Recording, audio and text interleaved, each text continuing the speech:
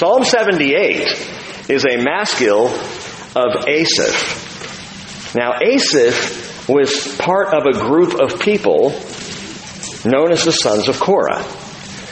He wrote at least 12 of the Psalms because we know his name is called out in them, but probably many more than that, including sons of Korah Psalms. He was a skilled musician in his own right, contemporary of David, in fact assigned to worship leading by David, and again known as one of the sons of Korah. 1 Chronicles chapter 6 and later 1 Chronicles 15 and 16, the three primary worship leaders of this group are Haman, his brother Asaph, and their cousin Etan. Of these three, Asaph's primary role was to oversee worship before the tabernacle, David's tabernacle, containing the Ark of the Covenant in Jerusalem.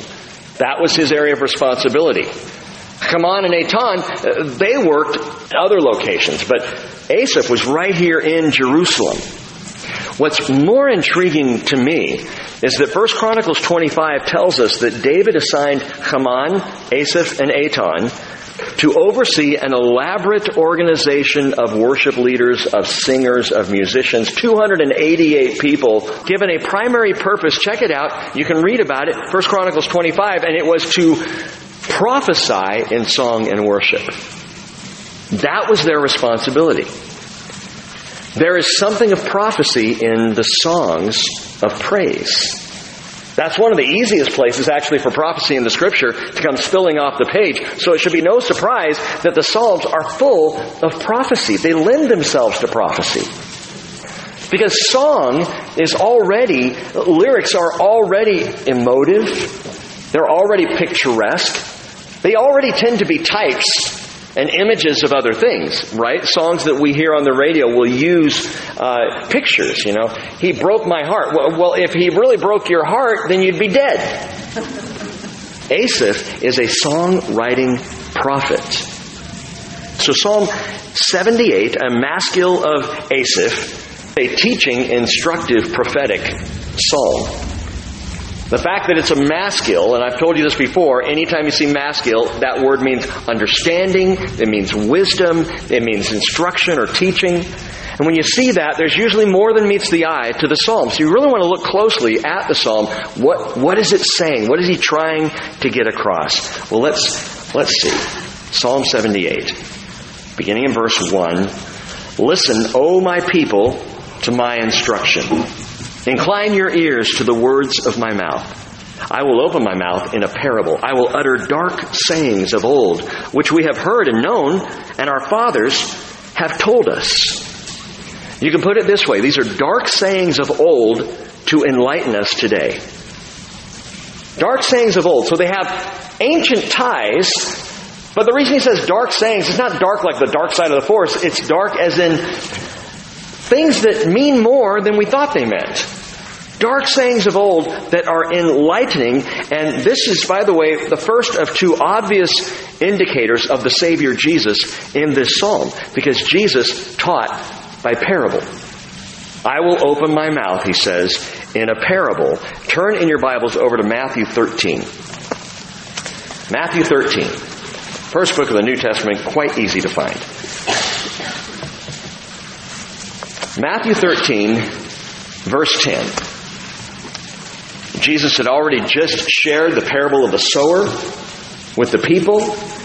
And as he gathered with his disciples, it says in verse 10, that they came to him and they said, why do you speak to them in parables? And Jesus answered them and said, to you it has been granted to know the mysteries of the kingdom of heaven, but to them it has not been granted. For whoever has, to him more shall be given, and he will have an abundance. But whoever does not have, even what he has shall be taken away from him. Hint, he's talking about faith. He's not talking about possessions. He's not talking about abilities. He's talking about faith. If you have faith, more faith is going to be given to you. If you have little or no faith, even what you have is going to be taken away. And the parables require faith. In fact, parables extract faith. They pull out faith. They increase faith. And so he says this, he says in verse 13, therefore I speak to them in parables, because while seeing they do not see, And while hearing, they do not hear, nor do they understand. In their case, the prophecy of Isaiah is being fulfilled, which says, you will keep on hearing, but will not understand. You will keep on seeing, but will not perceive. For the heart of this people has become dull, and with their ears they scarcely hear. And they've closed their eyes, otherwise they would see with their eyes, and hear with their ears, and understand with their heart, and return, and I would heal them. But blessed are your eyes, because they see, and your ears, because they hear. For truly I say to you that many prophets and righteous men desired to see what you see and did not see, and to hear what you hear and did not hear. Why did Jesus speak in parables? He tells them to extract faith, to increase and to grow faith, and to require faith of the listener. So the parable comes, and if someone is already beginning to believe or believes in Jesus, they're gonna get it. They're going to see the application. It's going to be like an open window. But if someone is sitting there with a hard heart, not wanting to hear from Jesus, not interested in what He has to say, the shade's already drawn, and they will not understand. And this was a masterful way that Jesus kind of divided out those who really did want to know God from those who wanted to know themselves, those who didn't want anything to do with God. So parables, and the parables of Jesus, they go below the surfacey, below the superficial, and they bring fresh revelation to the open-hearted, to those who are willing to and hungry to receive. The word parable itself, I've told you before, it's parabole, so it's easy to remember. Parabole in the Greek, and it literally means to throw alongside. So the idea of a parable is to throw alongside something unknown, something known, or you take a known thing and you throw alongside something unknown so that the unknown becomes known. You tell a story, you give a concept of a known thing, like Jesus would talk about the sower and the soils. Well, everybody understood that there were different kinds of soil, and you sow the seed. That's a known thing. But He threw it out there alongside an unknown thing of the heart to make the unknown known. That's exactly what Asaph is doing in Psalm 78.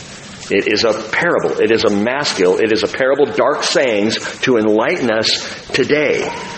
By the way, Matthew goes on to quote from Psalm 78, verse 2, as directly fulfilled by Jesus. If you look further down in Matthew 13 at verse 34, he says, all these things Jesus spoke to the crowds in parables, and He did not speak to them without a parable. This was to fulfill what was spoken through the prophet Asaph. I will open my mouth in parables. I will utter things hidden since the foundation of the world. So Asaph wasn't just writing a song. He was prophetically revealing the teacher of parables himself, even as Asaph is writing a parable. So go back to Psalm 78 and let's follow this through. A parable, a dark saying of old. I'm going to utter these things. I'm sharing this. It's a maskil, so there's more than meets the eye. And verse 4, he says, we will not conceal them from their children, but tell to the generation to come the praises of the Lord and His strength and His wondrous works that He has done. Now see, one might be tempted, if you didn't think of this in terms of a parable, if you didn't realize it's a maskil to offer and open up understanding, you might be tempted to read Psalm 78 as it seems on the surface, which is what? A history lesson. Psalm 78 just reads as a history lesson. You can go 72 verses and it doesn't take long before you realize you're just getting Israelite history. You're getting a picture painted, a picture drawn from Jacob to David. That section of Israel's life and history is being painted in song, and you could look at it and say, oh, okay, don't know much about history, but that's what this is. It's a history lesson. But I remind you, and think of it this way, the entire psalm is parabolic. Peter said in 2 Peter chapter 2, verse 1, he said, this now, beloved, is the second letter I'm writing to you, in which I'm stirring up your sincere mind by way of reminder, that you should remember the words spoken beforehand by the holy prophets, and the commandment of the Lord and Savior by your apostles. Remember those things that were said. And as Les likes to say, a good teacher is a repeater. A good teacher is a repeater. A good teacher is a repeater. Or as Paul wrote, speaking of Israel, he said in 1 Corinthians 10, verse 6, "Now these things happened as examples for us, so that we would not crave evil things as they also craved. Now these things," he says, 1 Corinthians 10, 11, "happened to them," to Israel, "as an example, and they were written for our instruction, upon whom the ends of the ages have come." So it ties in that right here, Psalm 78, history lesson of Israel. No, it's much more.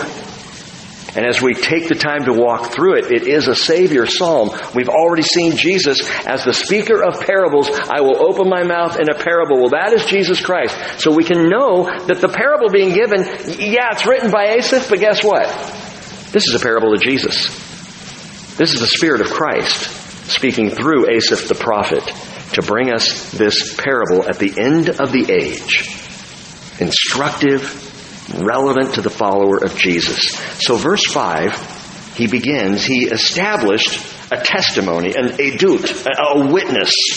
He established a witness in Jacob and appointed a law in Israel, which he commanded our fathers, that they should teach them to their children, that the generation to come might know, even the children yet to be born, that they may arise and tell them to their children, that they should put their confidence in God and not forget the works of God, but keep His commandments, and not be like their fathers, a stubborn and rebellious generation, a generation that did not prepare its heart, and whose spirit was not faithful to God. Asaph says Israel is both. They are the witness of God's faithfulness, and they are the example of human failure. They witnessed, they saw, they walked out the faithfulness of God, as He will enlighten us with through the rest of the psalm. They witnessed it. They can give testimony of it. But in their lives and in their behavior, they walked out human failure. Witnesses of God, failures as people. And please don't hear me being anti-Semitic. I love Israel. I love the people of Israel, even as God loves the people of Israel. But we got to call it what it is. So they were witnesses of God, but they were failures in their own right, at least the generation that Asaph is referring to. And it's the difference between having confidence or just crumbling. Confidence in God because you witness Him and you follow that and you testify of that witness, or crumbling in your own attempts. It's the difference between righteousness and rebellion. And every generation, which Asaph makes clear, every single generation has this choice. You can remember the faithfulness of God, or you can rebel like the failure of man. And every generation, all the way from Jacob to David to tonight, every generation can make that choice. In fact, every generation must make it. That's why the Bible tells us that God visits every generation. It's one of the most encouraging, comforting things I think we can read in Scripture. It's Exodus chapter 34, verse 7, who keeps loving kindness for thousands, implication for thousands of generations. That's God.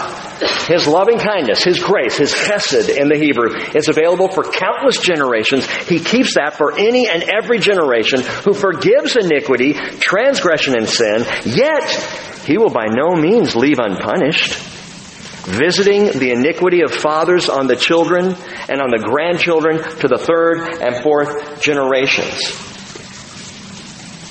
Tragically, the father's iniquity is often passed along, picked up by the children. And what Moses is writing, what God is saying here, is He visits the iniquity. That is, He doesn't blame the child for the sin of the parent, but He comes to see if this generation is repeating the sins of the parent. Are you continuing in this? Are you following after the iniquity of father, of mother, of grandfather, of grandmother? Are you just carrying on the family line of rebellion against God? He comes to every generation to find out. Father's iniquity is often learned, it's often passed along to our children. But the Bible says it's the father's responsibility to pass along what he says in verse 4, the praises of the Lord, His strength, His wondrous works that He has done. So, our iniquity often as fathers is passed along. Our responsibility to teach the truth of God and to show His faithfulness And also, even in our failures, to reveal to our children what sin is. To direct them in that. This was incorrect of me. This was wrong of me. This was unrighteous of me. Don't go down that road. To try to train up in the way of the Lord. But get this, please understand, what the children do with that is completely up to them. So fathers of young children, do your best. Teach the Lord. And understand, ultimately, those children must make their own choice, whatever you teach. Fathers who look back and they think, wow, I blew it. My most sinful years was during the raising of my children. A bit of comfort for you. They still have to make their own choice. And you all know this to be true. There are kids who come out of absolute train wreck families and are glorious followers of Jesus Christ. And there are kids who come out of perfect, glorious, wonderful families, and they end up a train wreck. And there's only one reason for it. The kids have a choice. They can choose what they're going to do. They have to decide to receive it. Literally, they got to decide if they're going to use the equipment that's been given to them. Like Ephraim. Verse 9.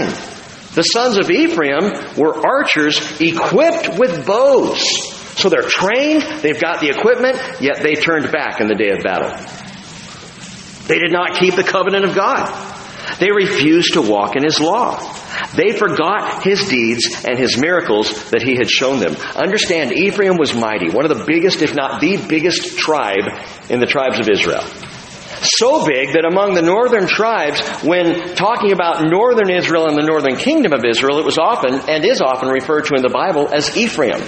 So all the 10 northern tribes are just kind of encompassed by that large name of Ephraim. And God says they're trained, they have their bows, they're equipped, but they turned back. They forgot His deeds, verse 11, and His miracles that He had shown them. So in the case of Ephraim, God is the teaching father. You can't get a more perfect teaching father than Father God. And yet the children still rebelled. Equipped by God in the wilderness, but the children rebelled. Trained by God, and the children rebelled. Ephraim. It's interesting, there's no biblical example, you can't find it, of Ephraim ever turning away in the day of battle. You never see that cowardice that's described here by Asaph, that they turned back. Well, we don't see that anywhere in Scripture. As a matter of fact, what we see with Ephraim is the opposite. They were hot-headed. This was a tribe that liked to fight. Call for war, they'll show up. They're going to be there. They're in the front lines. They're ready to go. So what's Asaph talking about here? Ultimately, prophetically, Ephraim did turn away from the Lord, and they were wiped out by the Assyrians 300 years after Asaph wrote this psalm. It wasn't a matter of whether they were willing to go out and fight in the battle. It was where their hearts were, and their hearts were not equipped. They were equipped, but they were not prepared to fight. They wouldn't fire off the arrows they were given. Point is, you can be trained up as an archer, equipped with bows, but you decide whether to shoot the arrows or not. You decide if you're going to fire them off in the day of battle. By the way, arrows in the Scripture are interesting. We hear the word sword and often equate that quickly with the Word of God. The sword is the Word. Well, what about arrows? What about being equipped with bows and then turning back? What would the arrows be? And if you look through the Scriptures, arrows seem to indicate messengers sent to pierce the heart. Arrows often are referred to in the Scriptures as that which pierces into the inner man, the inner woman, piercing into the heart. And so to be an arrow of the Lord and to fire off arrows is to fire the message of God, the gospel, which it does pierce the heart. It does get through. Have you been equipped with the gospel of Jesus Christ, but you don't put the arrow to the bow? But you're not firing the arrow into the lives of those around you.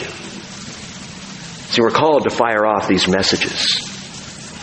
In Isaiah 49, verse 1, it's the second servant song of Isaiah. It speaks of Messiah. It says, "Listen to me, O islands, and pay attention, you peoples from afar.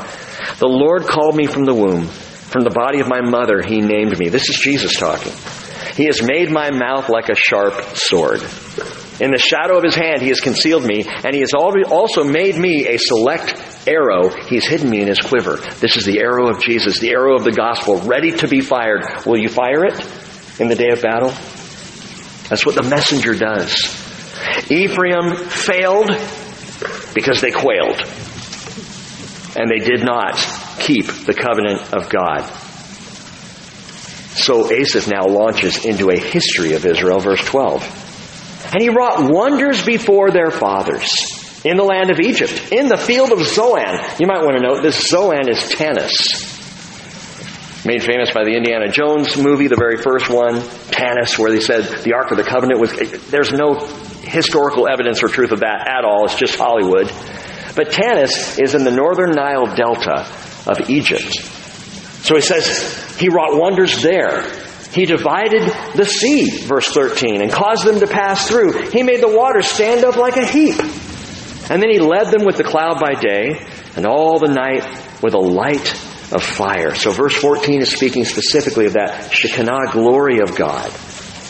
Verse 15, he split the rocks in the wilderness and gave them abundant drink like the ocean depths, speaking of its volume. He brought forth streams also from the rock and caused waters to run down like rivers. Yet they still continue to sin against him, to rebel against the Most High in the desert.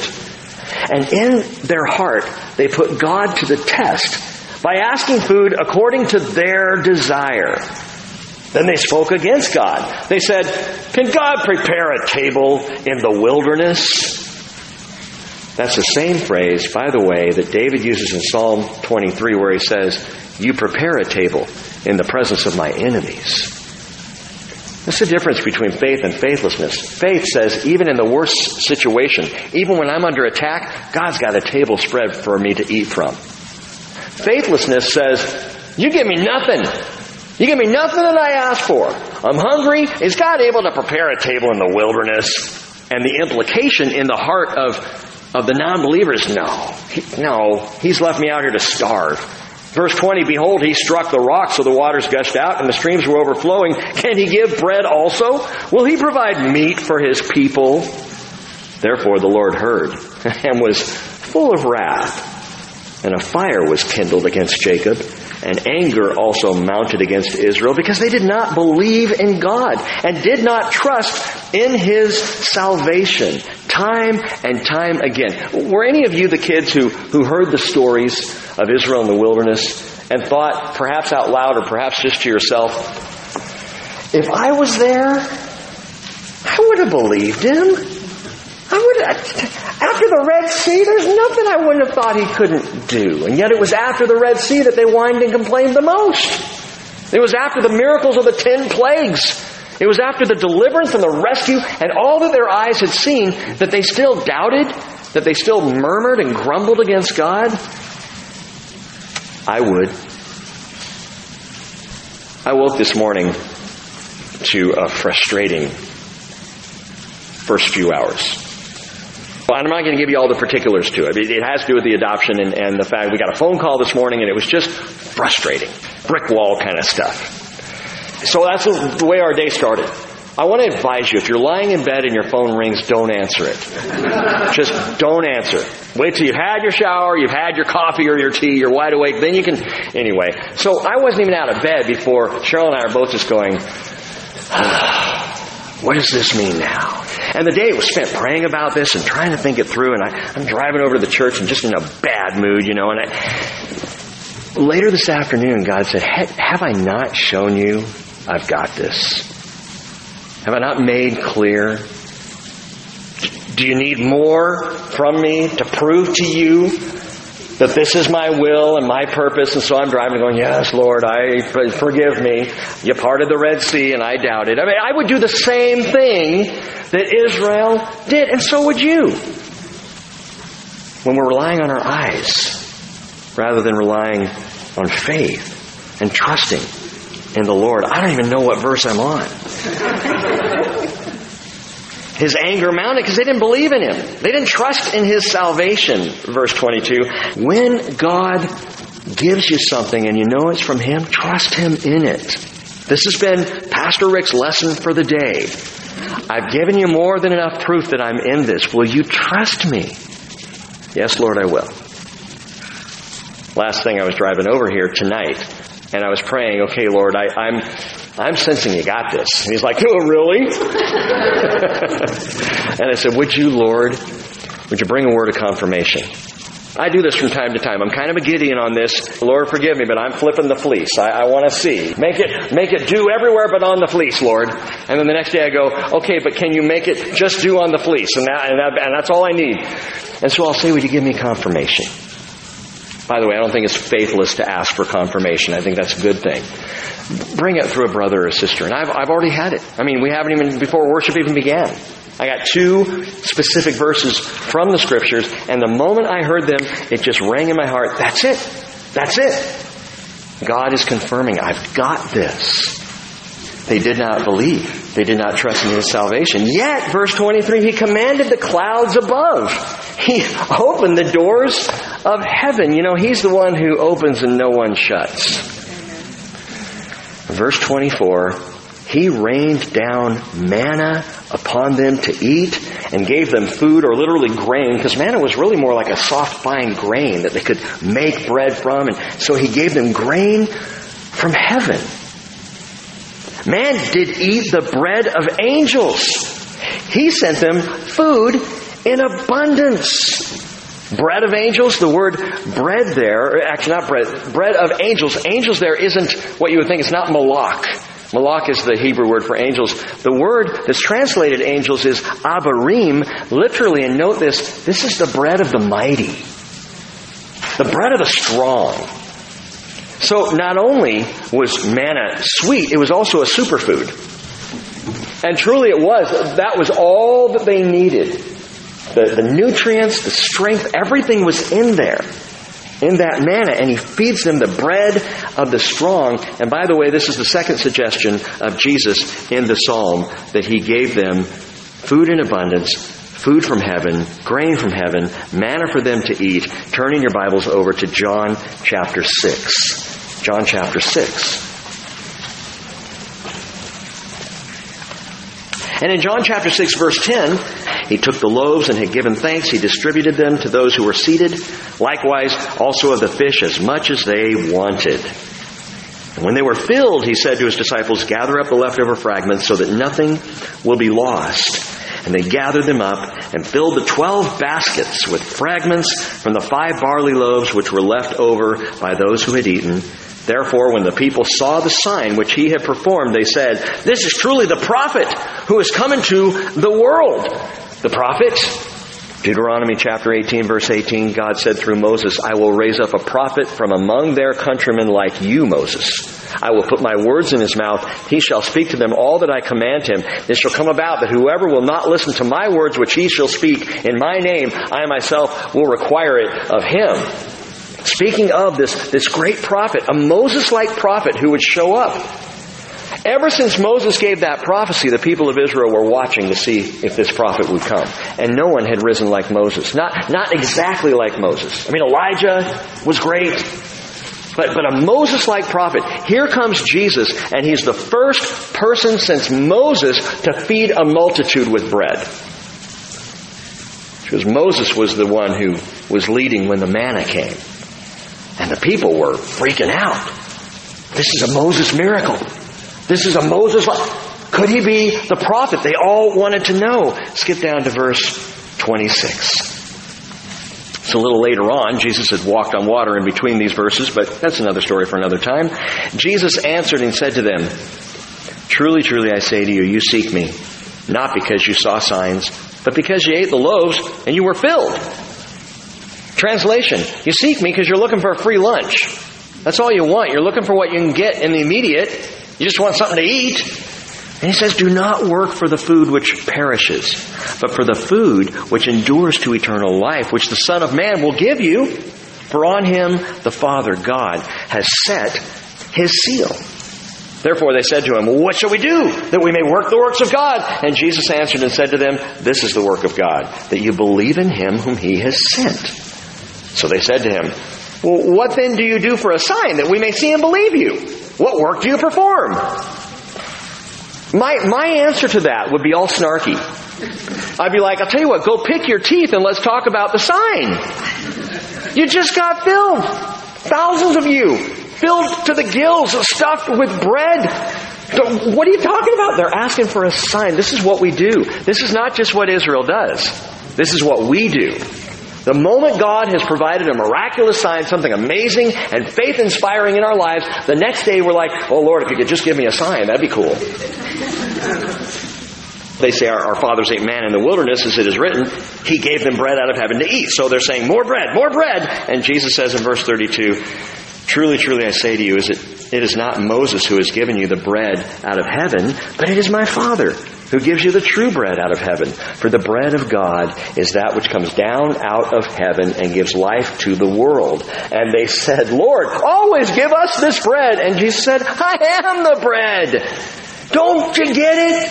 Still teaching in parables. See, He fed them, and that was a parable. The feeding of the 5,000 was a parable. To show them bread coming down from heaven through Jesus. He is the bread of heaven.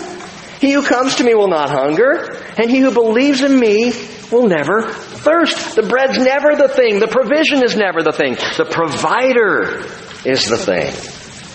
He's the focus. Not what He's done for you or what He can do for you, but who He is. Which is what He's always calling us to in our lives. To trust who He is. But what happened after He fed them all? This amazing chapter in Jesus' life, this grand feeding, which could have been a turning point, a glorious turning point for Israel. This could have been the moment in all history where all Israel was saved. And what happened? They returned to desert rebellion. If you go further down the chapter, skip all the way down to verse 56, and you can follow it through in your own time and watch what takes place. But Jesus says in verse 56, He who eats my flesh and drinks my blood abides in me, and I in him. And He's still talking parabolically. He's not saying, come take a bite of my left arm. Right? Eat my flesh, drink my blood, have me in you, He's saying. He who eats my flesh, drinks my blood, has eternal life, verse 54. I will raise him up on the last day, for my flesh is true food, and my blood is true drink. And he who eats my flesh and drinks my blood abides in me, and I in him. As the living Father sent me, I live because of the Father, so he who eats me, he also will live because of me. Take me in. I mean, it's so over the top. He's still talking in parabolic terms, but He's so over the top, you gotta understand, He's talking about absolute intimacy and trust in me. They don't get it. He says in verse 58, this is the bread which came down out of heaven. Not as the fathers ate and died. He who eats this bread, speaking again of Himself, will live forever. And these words He said in the synagogue as He taught in Capernaum. Therefore, many of His disciples, when they heard this, said, this is a difficult statement. Who can listen to it? And Jesus, conscious that His disciples grumbled at this, said to them, does this cause you to stumble?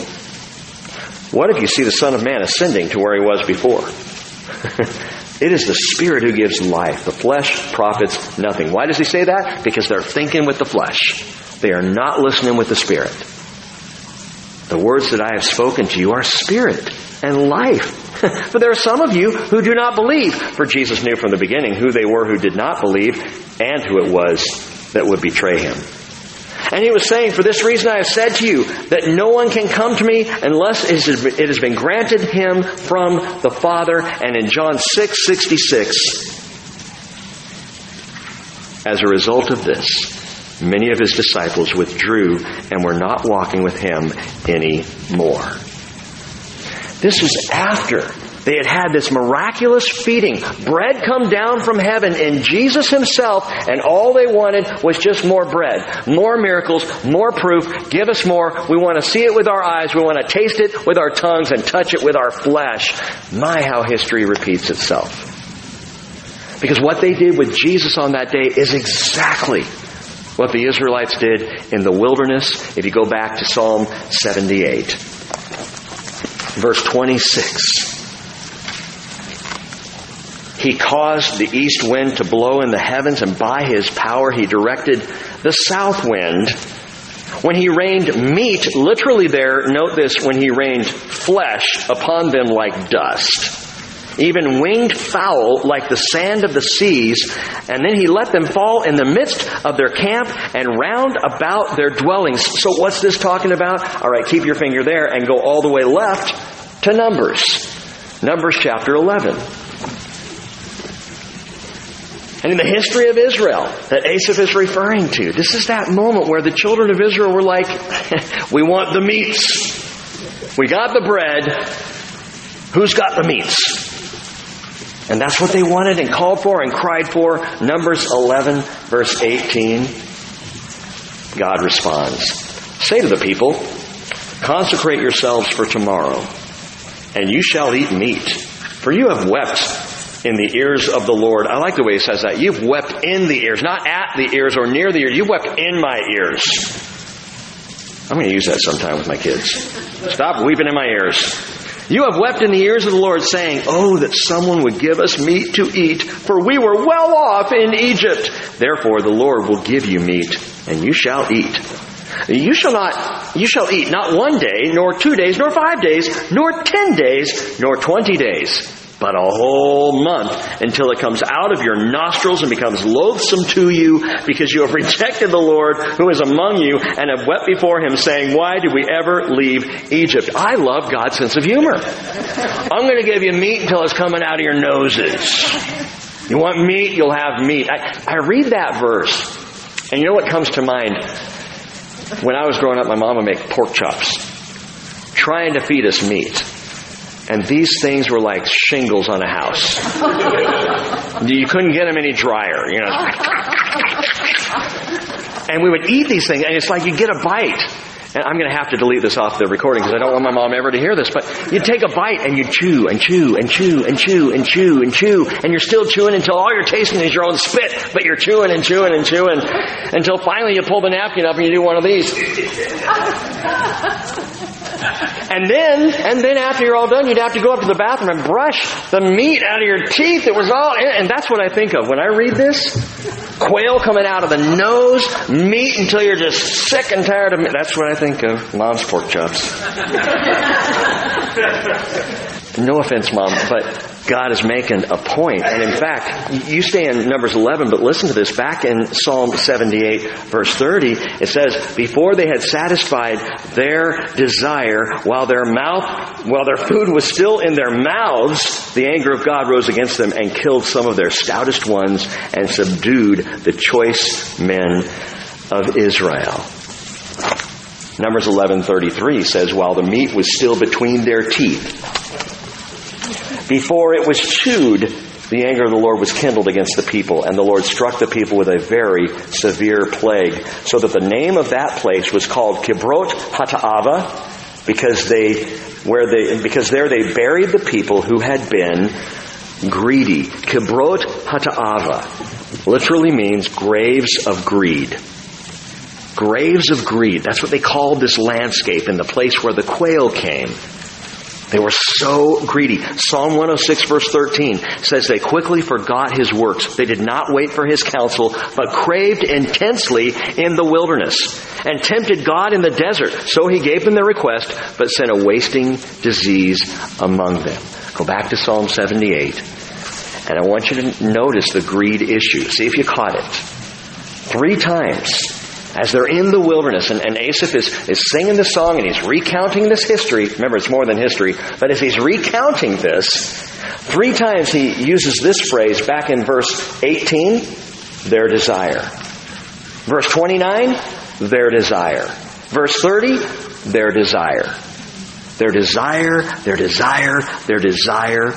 That's the issue of greed. It's just desire. It's wanting and feeding on the desire for flesh, in this case meat, will waste a life. Feeding the flesh will waste a life. You all know this. But feeding on the bread of heaven not only saves a life eternally, but it strengthens. This is the superfood of God, Jesus Christ. Verse 32, continuing in Psalm 78, in spite of all this, they still sinned and did not believe in his wonderful works. So he brought their days to an end in futility or in vanity, and their years in sudden terror.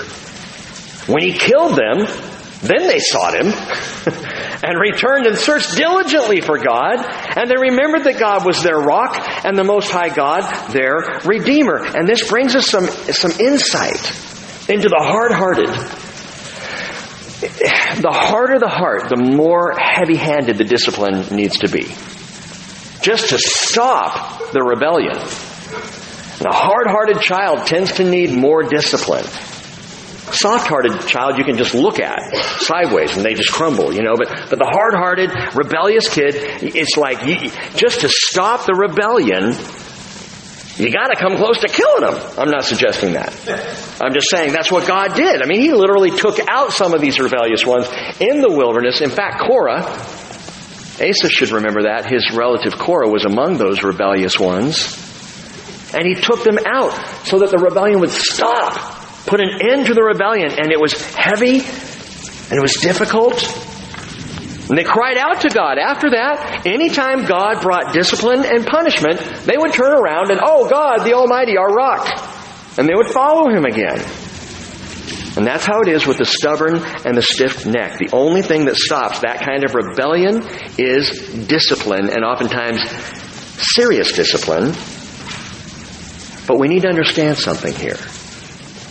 While discipline can stop a behavior, it's not discipline that changes a heart. It's never discipline that changes a heart. You need discipline. And as a parental rule, discipline has to be part of the deal. But discipline isn't going to get into the heart of the child or the heart of the person. Discipline stops the behavior. So, what is it that changes a heart permanently? And this is part of the maskil, part of the understanding. What changes a heart? We're seeing the example. They're disciplined, so they turn back to God. But as we'll see in a moment, that doesn't change their hearts. What changes a heart? Romans 2, verse 4. Paul says, do you think lightly of the riches of his kindness and tolerance and patience, not knowing that the kindness of God leads you to repentance? It's kindness. It's grace. It's love. That's what changes a heart. All the discipline in the world will not change a heart of a person. Love will. Kindness does. Paul says, but because of your stubbornness and unrepentant heart, you're storing up wrath for yourself in the day of wrath and revelation of the righteous judgment of God. That's why the world's going to go into wrath, because it has a hard heart. But it's love, it's kindness that changes the heart. And Israel, for all of God's kindness, over and over and over, his wrath was kindled because they didn't believe back in verse 22. Yet he commanded the clouds above and he gave them manna. He provided for them. He showed them love and grace and compassion. And they were grumbling and they were whining and they were complaining. So he brings the quail. They're still whining and complaining with meat in their teeth. And so he takes out some of them, severe discipline. And now it all comes down that they finally turn around. They remember God was their rock. But verse 36... but they deceived him with their mouth and lied to him with their tongue. Note this, for their heart was not steadfast toward him, nor were they faithful in his covenant. The behavior had stopped. They turned to God. They called him Most High, but their hearts were unchanged. They were still in the place of rebellion. Now, he says they deceived him. Understand this, God is not deceived. God is never deceived. What he's describing, what Asaph is getting at here, is they were self-deceived. They lied to him, but this is what we would call the self-deception of empty words. Oh, yes, God, you are our God. Stop hurting us. Stop the discipline. We follow you, God. And their hearts were still hard. A modern-day equivalent would be showing up at church on a Sunday morning and singing all the right songs, and you come in and actually by singing those songs you feel a little bit better, and you deceive yourself into thinking you've actually repented. You've actually turned to God. The truth is that not until a heart recognizes the kindness of God will true repentance come. Behavior may be stalled. You may be righted in your course for a short season, but true repentance comes of recognizing the kindness of God, recognizing His grace and His compassion. By the way, we had a conversation about repentance. I'm just going to add this in here. Repentance is not turning from sin alone. Repentance is turning to God. Do you realize that you can repent without even having sinned? You understand what I'm saying there? You can have not sinned at all and yet repent, because repentance is turning to God. And sometimes, I repented today. I shared this with staff. I repented today.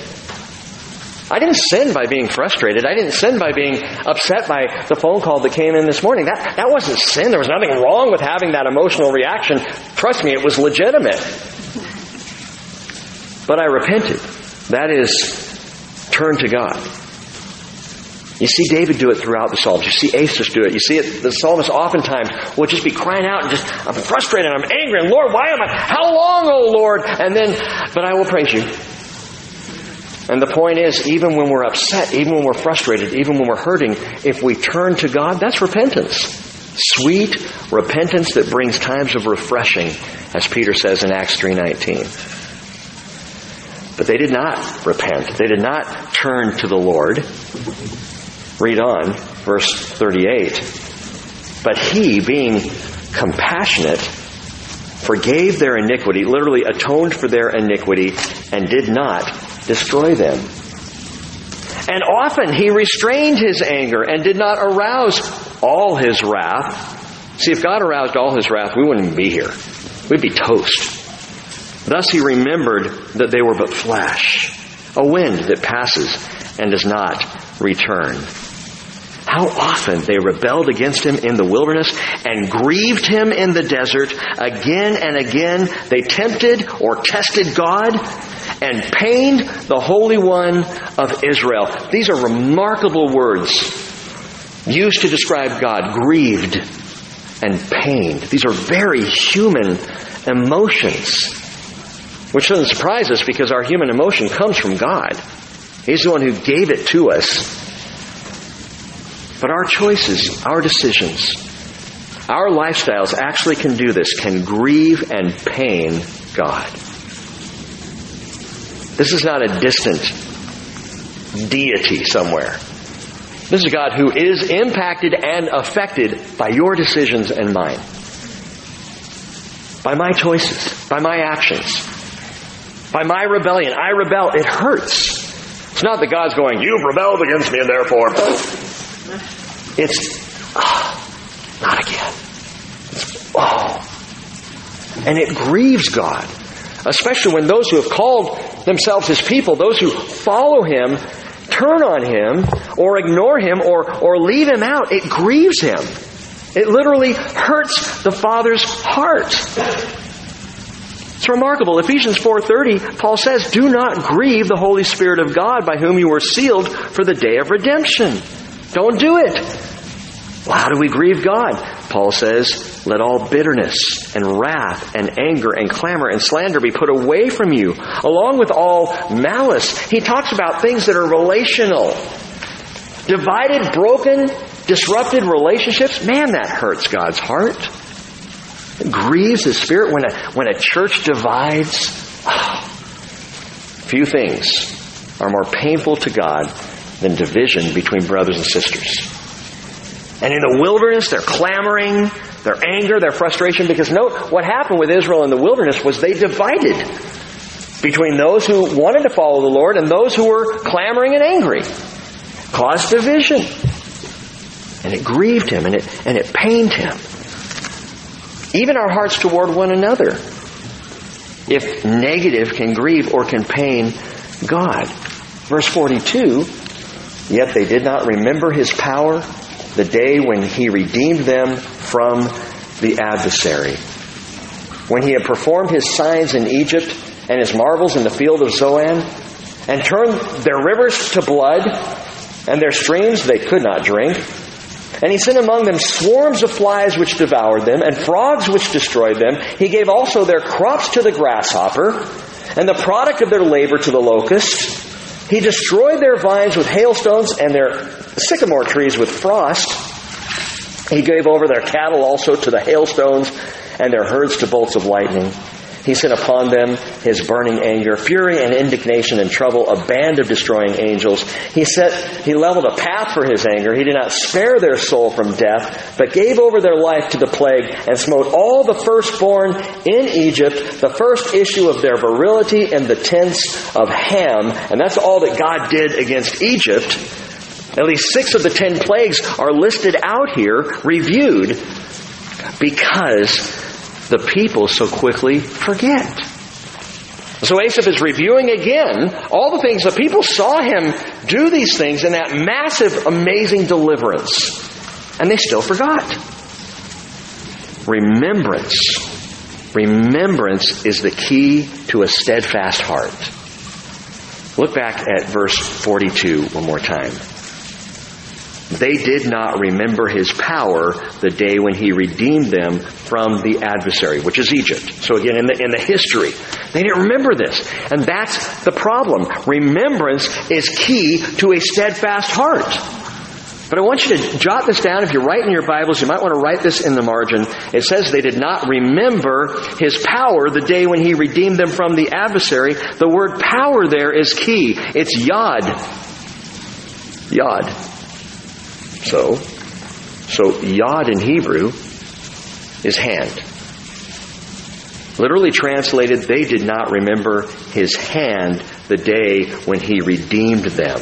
The hand of redemption. The outstretched hand of God, or we might think of it as the outstretched hand of God. The hand of redemption. And it's another allusion, I believe, to Jesus Christ right here. They didn't remember the hand of redemption. Well, do we remember the hands of redemption? John 20:27, Jesus said to Thomas, reach here with your finger and see my hands. And reach here with your hand and put it into my side, and do not be unbelieving, but believing. And Thomas answered and said to Him, my Lord and my God. And Jesus said to him, because you have seen me, have you believed? Blessed are they who did not see and yet believed. If the hands of redemption are forgotten, repentance will not last. This is what happens among Christians. This is what happens when someone repents and believes and gives their life to Jesus, but it doesn't last. They forget the hand of redemption. They don't remember. This is why, by the way, we keep taking communion over and over and over and over. You've heard me say many times, it's not so we could be religious. It's not for the rote exercise. It's that we remember the hands of redemption. Because by remembering the hands of redemption, it's the kindness of God then that leads us to repentance. And we turn to Him again and again and again. That kindness, those hands of redemption, the nailed scar hands, the crucifixion, the cross, comes up all the time in the teaching of God's Word, because we need to remember. As we remember the act of kindness, as we remember the grace of God, our hearts turn to Him again. And we have a steadfast heart through that memory. Lasting repentance. Keeping my face turned toward Him. But verse 52 going on, but He led forth His own people, that is out of Egypt, like sheep, and guided them in the wilderness like a flock. He led them safely so that they did not fear, but the sea engulfed their enemies. Asaph would say, remember that? So He brought them to His holy land, to this hill country. Hill country is literally mountain. He's talking about Mount Zion. He brought them to this mount, to Mount Zion, which His right hand had gained. He also drove out the nations before them and apportioned them for an inheritance by measurement, and made the tribes of Israel dwell in their tents. Yet they tempted and rebelled against the Most High and did not keep His testimonies, but turned back and acted treacherously like their fathers. They turned aside like a treacherous bow. And that phrase, turned back. This is now the second time we've seen this word. Back in verse 9, it's the same phrase that's used of Ephraim. They turned back in the day of battle. This is how we know that this is parabolic, at least with Ephraim. They turned back in the day of battle. Turned back is not ran away. It's not fled. Turned back is they apostatized. It's apostasy. The word yisogu means backsliding. They backslid in the day of battle. When they needed to stand for God, they slid. And here, again in verse 57, they turned back. They apostatized. They backslid and acted treacherously like their fathers. Verse 58. For they provoked him with their high places and aroused his jealousy with their graven images. When God heard, he was filled with wrath and greatly abhorred Israel, so that he abandoned the dwelling place at Shiloh, the tent which he had pitched among men. First place the tabernacle rested in the promised land was at Shiloh, where it rested for hundreds of years. And he gave up his strength to captivity and his glory into the hand of the adversaries. Verse 61 speaks specifically of the Philistines. The adversary there is the Philistines. So now we've moved all the way up to that time just before David. And you may recall the story. The story of Ichabod. You remember Ichabod? Not Ichabod Crane. The story of Ichabod in the Scriptures. The word kabod means glory. Ichabod means glory gone. As the story goes, Hophni and Phinehas, the bull-headed sons of Eli, the priest there at Shiloh, he was overseeing the tabernacle. The Ark of the Covenant was in the tabernacle. And these two idiot sons decided, let's take the Ark into battle. They go into the tabernacle, take the Ark out. Eli protests, but they take it anyway, and off they march to battle against the Philistines with the Ark. And you know the story, the Ark was captured, taken to the temple of Dagon.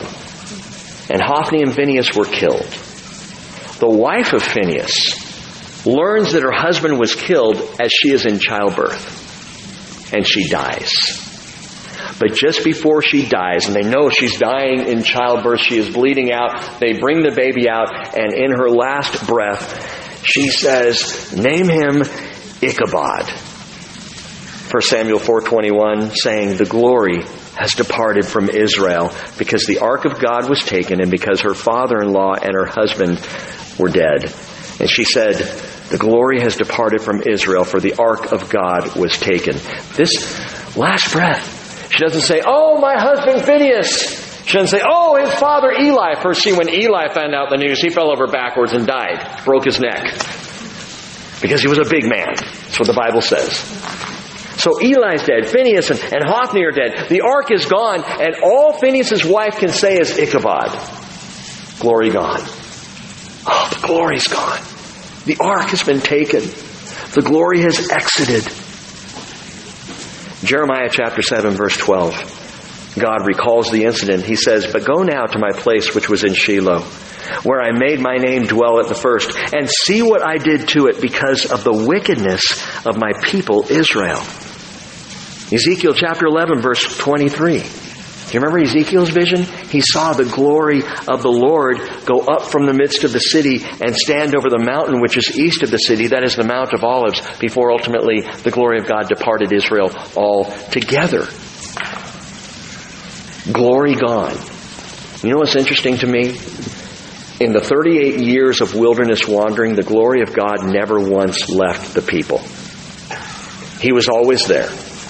All they had to do, even in their grousing and complaining, even in their discontent, they could look to the tabernacle at the center of the camp, and there was the Shekinah glory. He never departed. He never left. Through all of that rebellion. But it was a rebellion of discontent. Grousing and grumbling and complaining. But God remained through it all, disciplining them, and then showing them kindness and trying to draw them back. The sin was greedy discontentment. What was it that made God's glory ultimately leave Israel altogether? Idolatry. It was when idolatry had taken hold of the people. And the difference between the two, you can be frustrated, grumbling, discontent. God doesn't like it. He will discipline you in it. But the glory departs when the people are idolatrous. And in Israel's case, I guess in anybody's case, it's replacing God or it's adding to God. It's saying Jesus and. You need Jesus and religion. You need Jesus and your traditions. You need Jesus and Asherah, Jesus and Baal, God and your idols. Let's bring it all in and kind of have a coexisting collective. And that causes the glory to depart. Jesus said in Revelation chapter 2, verse 4, I have this against you, talking to Ephesus, that you have left your first love. Therefore, remember from where you have fallen and repent and do the deeds you did at first, or else I'm coming to you. And what's he going to do? He says, I will remove the lampstand. The Spirit. We could say the glory. Glory gone. Where God is concerned, His glory is lost when we deny relationship with Him. When we would rather look to ourselves or look to someone else or look to another for relationship. Jesus gives this one warning against replacing or adding to God, and it is, if you do so, the result is the departure of His glory. The departure of His Spirit. Well, verse 62, and He also delivered His people to the sword and was filled with wrath at His inheritance. Fire devoured His young men, and His virgins had no wedding songs. His priests fell by the sword, and His widows could not weep. Verse 65, then the Lord awoke as if from sleep, like a warrior overcome by wine. And I'm just going to point this out to you because it is poetical language. What Asaph literally says here, the Lord sobered up as if one coming out of drunkenness. Something changed. Something happened. And the Lord was aroused and He drove His adversaries backwards, verse 66. So right at verse 65, something big changed. Note that.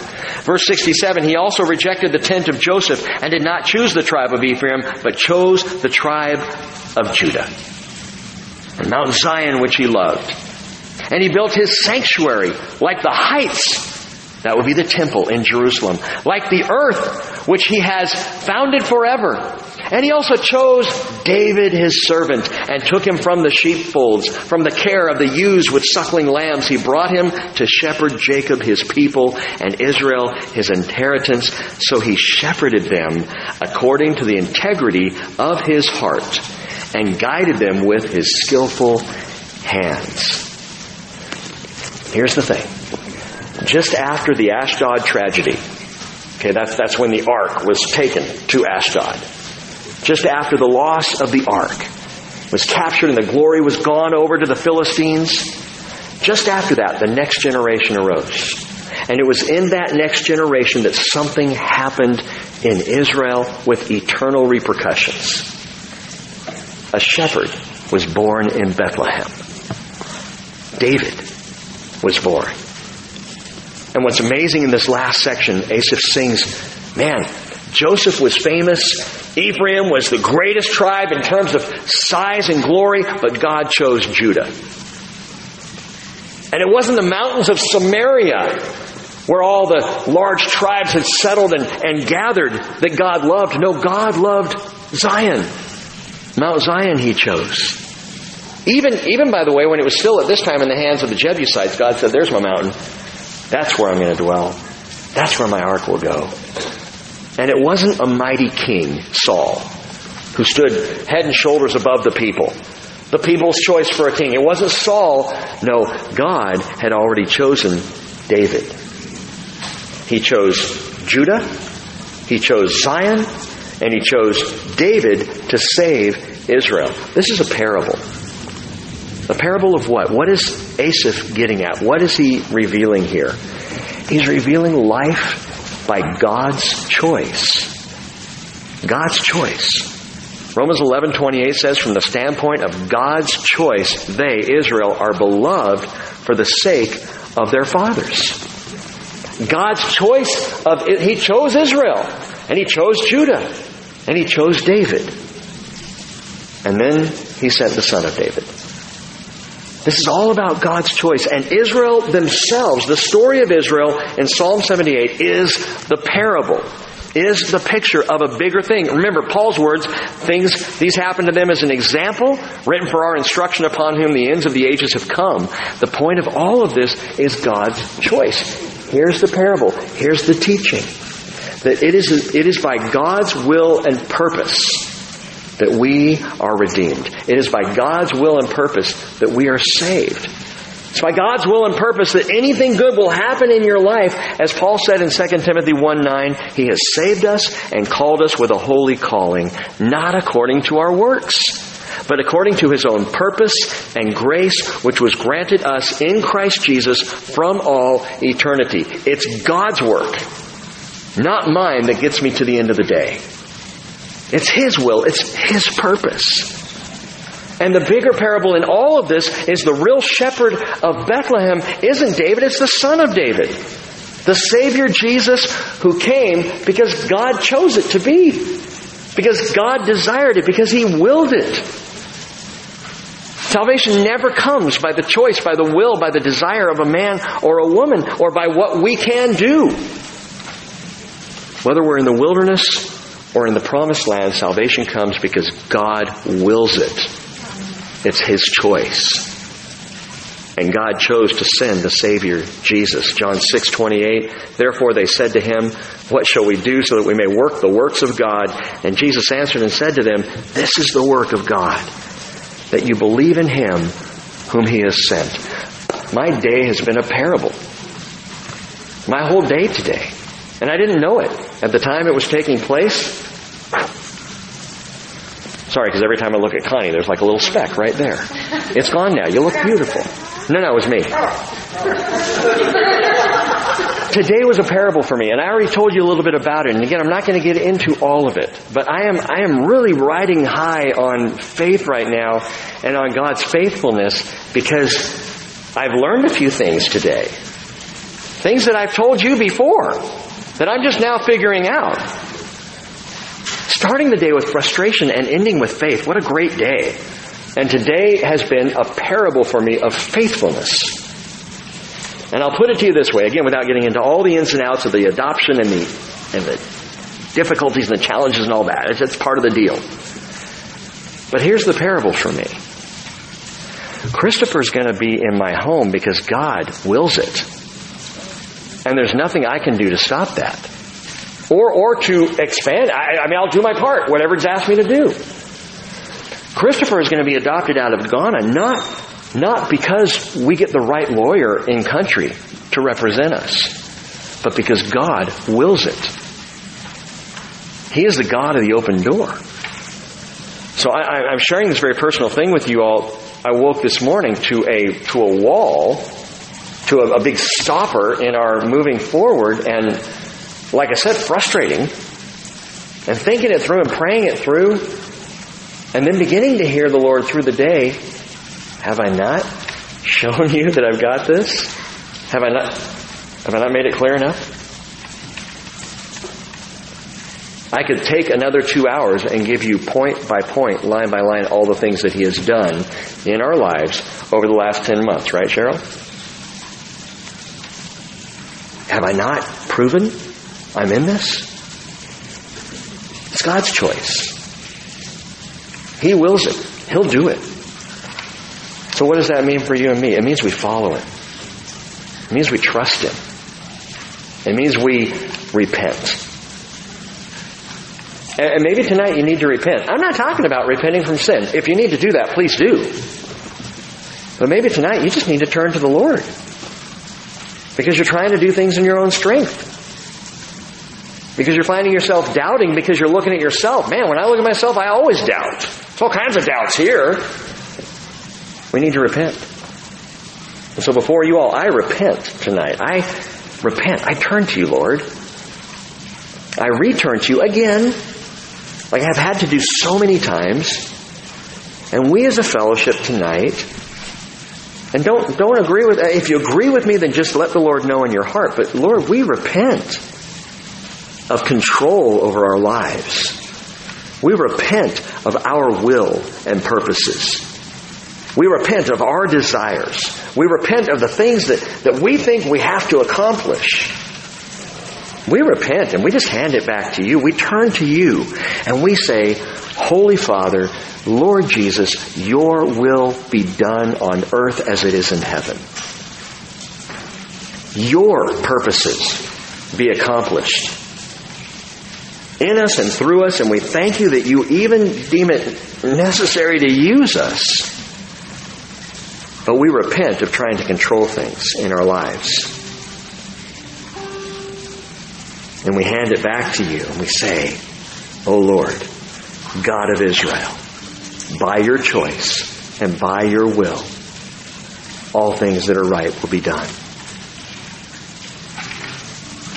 Lord, I have such peace in that kind of repentance. I have such joy in turning back to you and knowing you've got this. And Lord, I know with my brothers and sisters tonight, there's anything that we could plug right into that. It doesn't have to be adoption. It doesn't have to be anything that I know. We all have those things in our lives we're trying to balance, we're trying to control, we're trying to take care of, we're trying to handle, and it's stressing us out, and it frustrates us, and it worries us. And so we repent, and we give you the glory and the praise and the honor ahead of time for the way you're going to walk our lives through that open door. Praises and glory and honor are yours. In Jesus' name, amen.